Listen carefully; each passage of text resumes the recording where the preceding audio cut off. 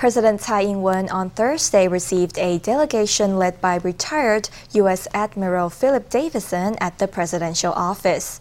Davidson is an outspoken supporter of Taiwan, and during his tenure as head of the U.S.'s Indo-Pacific Command, had warned that China could make a move on Taiwan by 2027. During the meeting, the former gave words of praise for Taiwan's democracy and civil society, calling for more cooperation between the U.S. and Taiwan. On his fourth day leading a delegation in Taiwan, former U.S. Admiral Philip Davidson sat with President Tsai Ing-wen. This delegation, led by Mr. Davidson, is the NBR's first to Taiwan since the pandemic. I would like to extend my warmest welcome to you. During his term, Admiral Davidson watched security developments in the Taiwan Strait very closely. I would like to take this opportunity to thank you for your contributions to the security of the Taiwan Strait. Our discussions over the past few days have underscored Taiwan's vibrant democracy and civil society, addressed the range of actions that the PRC takes towards Taiwan, and highlighted areas in which the U.S. and Taiwan can continue to foster and strengthen their relationship. Back in 2021, before retiring as head of the U.S. Indo-Pacific Command, Davidson had warned that China could attack Taiwan in the following 6 years, by 2027, capturing headlines around the world. Now he's taken the opportunity to visit Taiwan to gain an understanding of Taiwan's response measures. I've also been able to observe on this trip, to observe the energy of Taipei, the ongoing construction and the robustness of its industry, the spirit of the Taiwan Armed Forces, and the extraordinary kindness with which the people of Taiwan have greeted us. In the face of the expansion of authoritarianism, Taiwan must improve its self-defense capabilities in order to maintain national security. With determination and confidence, we can be more capable of defending our country. We are also extremely willing to continue to deepen our cooperation with the U.S. and other like-minded partners. Tsai reiterated that Taiwan was committed to defending itself, showing Davidson that no matter how much pressure Beijing puts, Taiwan will not succumb. In his current visit to the U.S., Legislative Yuan Speaker Yeo Shih-kwun urged the world to beware of the Chinese Communist Party. Now the world is watching whether Yeo will meet with U.S. Speaker of the House Kevin McCarthy, who recently slapped down Beijing's threats against him visiting Taiwan this spring. Let's hear more from these two representatives.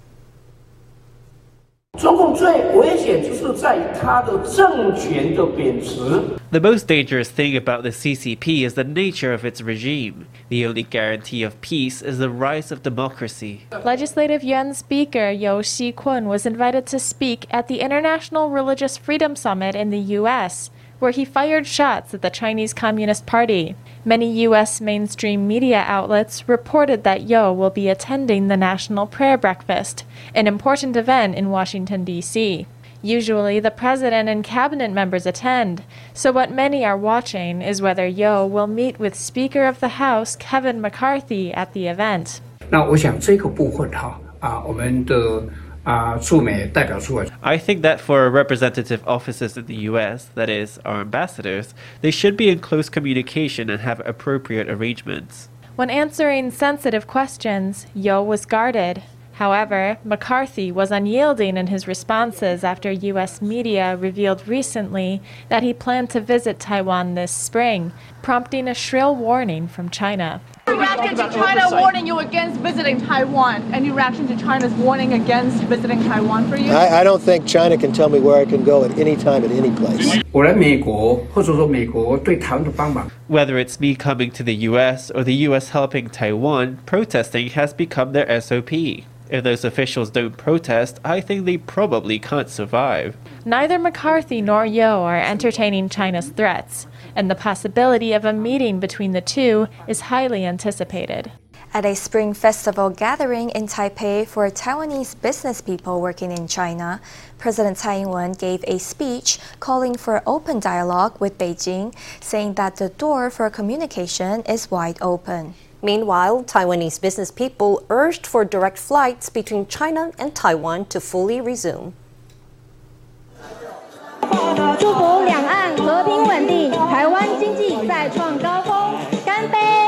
President Tsai Ing-wen, Mainland Affairs Council Minister Chiu Tai-san, Minister of Economic Affairs Wang Mei-hua, and Straits Exchange Foundation Acting Chair Rak Xu raised their glasses high and wished Taiwanese business people a Happy New Year.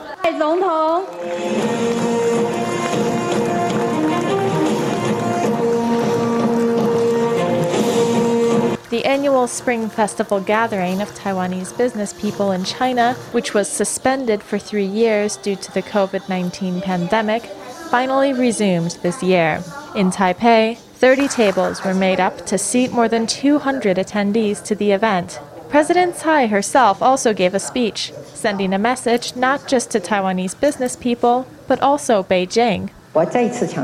I would like to emphasize again that maintaining peace and stability in the Taiwan Strait is a responsibility of both sides of the strait and a shared expectation for all of us. I would like to reiterate that the door of communication is always open wide, and we are willing to start a dialogue with the Beijing authorities in a rational, equal, and mutually respectful manner to find feasible paths that are acceptable to both sides and promote regional peace and stability.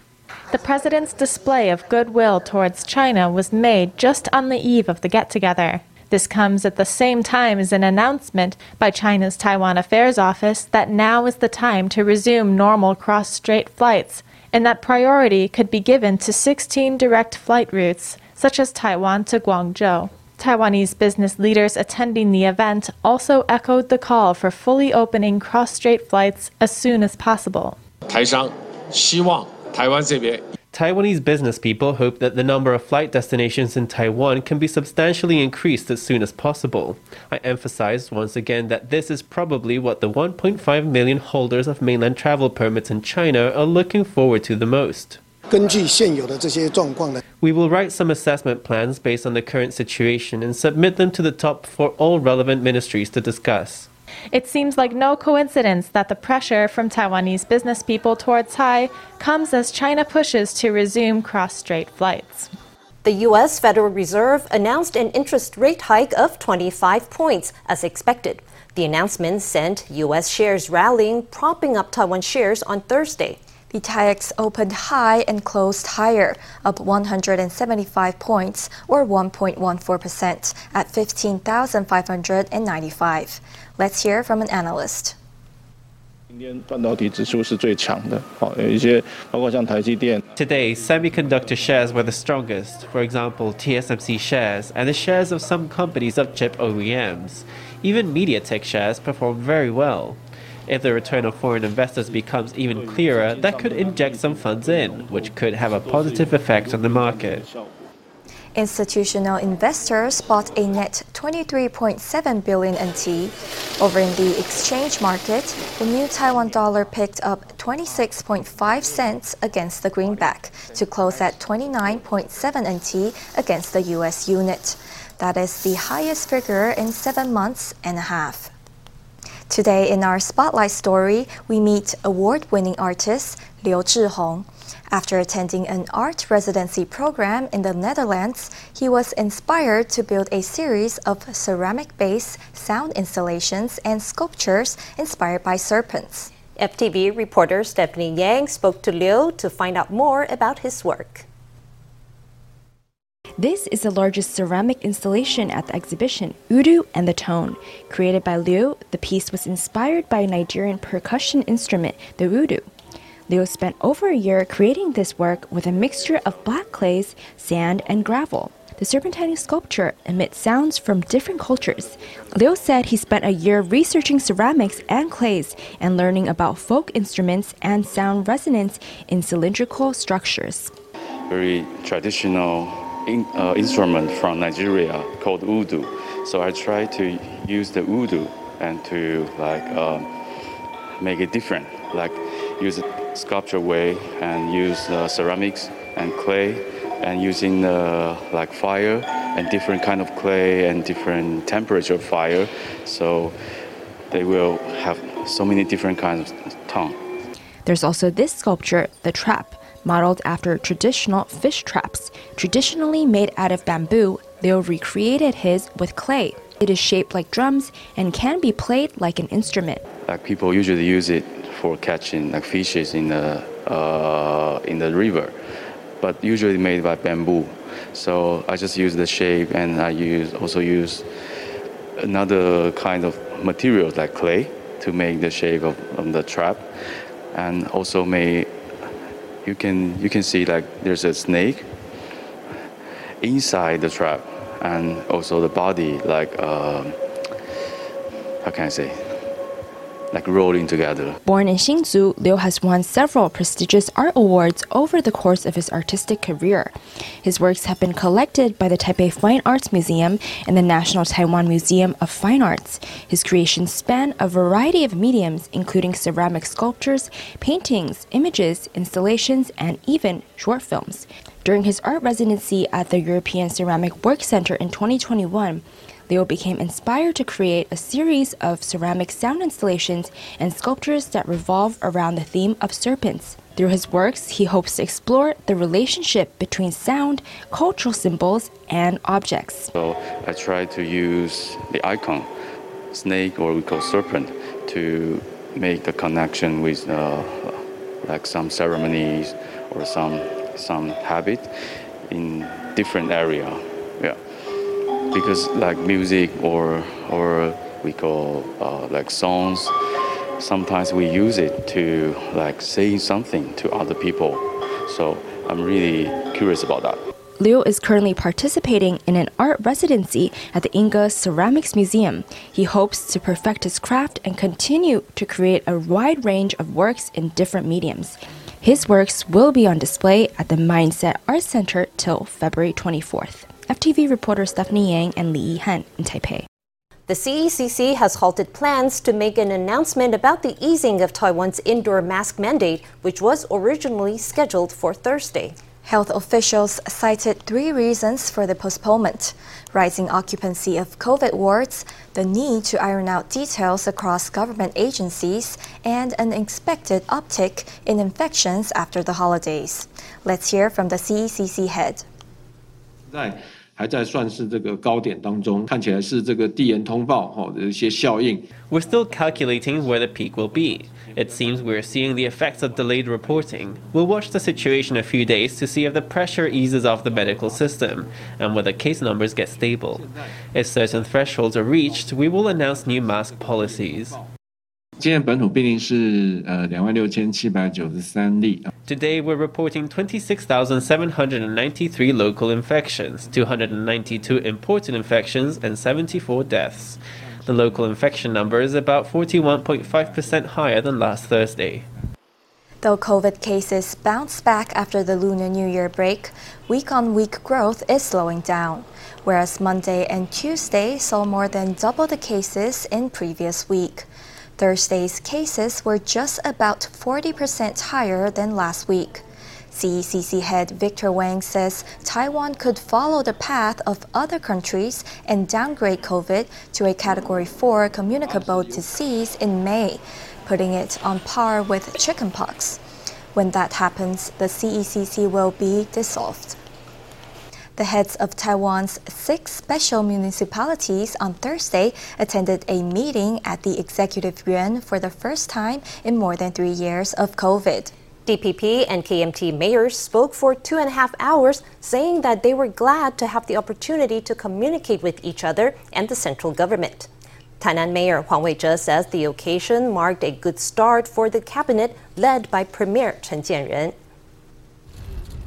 New Taipei Mayor Hou You-yi and Vice Premier Zheng Wen-can chat as they march along with the mayors of the other 5 special municipalities. One by one, they answered questions from reporters. I think Premier Chen's performance today was more earnest than I had anticipated. He was very patient and paid close attention to our opinions. When we came out, I told Vice Premier Zheng Wen-can, "You're the contact person now. We'll be working a lot together in the future." We hope that the central and local governments can work together across party lines. With plentiful communication, we can solve problems quickly. The government officials were in high spirits and even spent time after the meeting having refreshments together. All in all, they chatted for 2.5 hours. The meeting was Chen Jianren's first as head of the Executive Yuan and was intended to be an icebreaker with the heads of Taiwan's 6 special municipalities. Taichung Mayor Lu Xiuyan brought a gift for Chen, an invitation to watch the World Baseball Classic starting next month. Premier Chen was very happy to receive my invite. I hope he comes. We are really looking forward to the central government making good on its promises regarding the monthly transport pass for the Greater Taipei area. I hope they can integrate the means of transport operated by the central government and provide the financial support needed. I'm very thankful for the positive response from the Premier and the different ministers.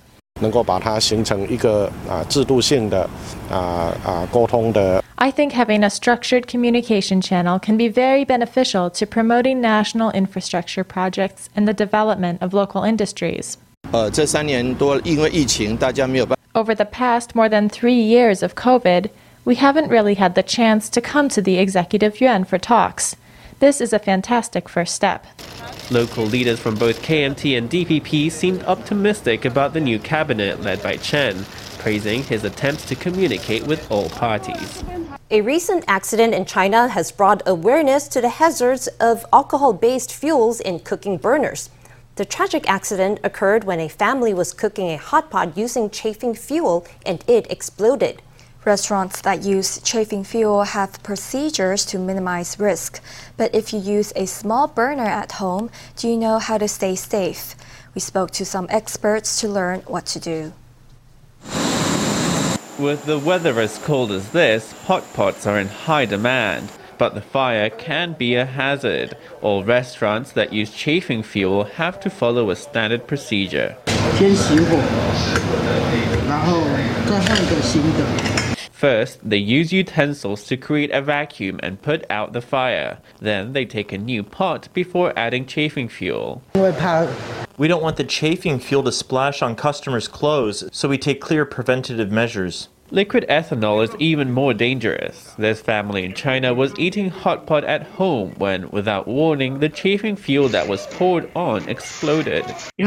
When it's liquid, it will spread outwards, so that makes the burning surface even larger. So alcohol burners are even more dangerous. Chafing fuel is an extremely viscous fluid, so it is not as dangerous as an alcohol burner. This fire department overseas did a test, adding ethanol before the fire was extinguished.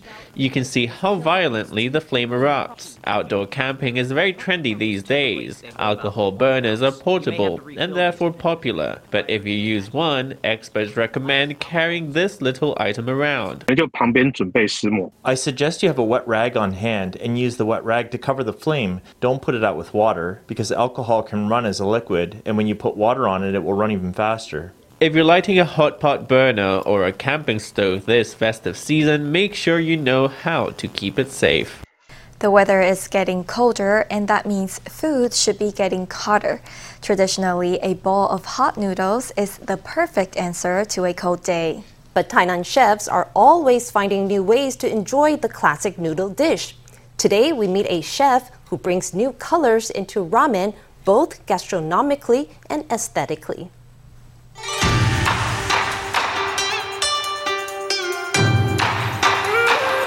A bowl of savory ramen, but blue. The chef added the blue butterfly pea flour to chicken stock. The soup has a hint of fresh pomelo. You can even add pomelo juice to turn the blue soup purple. Hokkaido kombu goes in the pan to steep for a whole night. The chef doesn't add chicken bones. That creates a clear, fresh broth. Chicken legs provide a rich flavor. When the broth is bubbling, it's time to turn down the heat and let it simmer slowly. If you use chicken bones, the broth might turn out murkier. Using chicken legs, the broth is clearer. Butterfly pea flowers are added to the slow simmered broth, and in no time at all, the blue starts appearing. The chef adds noodles and sous vide chicken breasts, and finally, a garnish of fresh pomelo. We make butterfly pea ramen, so the broth needs to be a bit clearer so you can see the effect of the peas better. And how about this red wine sirloin steak ramen? A rich soup combined with techniques from Italian cooking create a delicious, flavorful ramen. The thick sauce made with red wine is stirred continuously. The ramen noodles are added along with American sirloin steak. And there's one more step. Beef marinated in red wine. We simmer it in beef juices as well as red wine, and we add some onions and seasoning. And finally, try the miso ramen. Vegetables are stir-fried to bring out the rich flavors. This ramen bowl has an eye-catching appearance. As the nights grow colder, a bowl of hot noodles is just the thing. Karate star Wen Ziyun on Thursday announced she has decided to end her competitive career. In a social media post, the karateka stated that she had contemplated the decision for a long time. She decided to re-evaluate her athletic career after realizing that she felt nothing even after winning a certain competition. The 29-year-old has many achievements under her belt, including a bronze medal at the Tokyo Olympics in the women's 55-kilogram event. She's also won 2 back-to-back golds at the Asian Games in Incheon and Jakarta in 2014 and 2018. In her post, Wen says she wanted to bid farewell to her sporting life while she was still in shape, adding that February 2nd marks the beginning of her second life.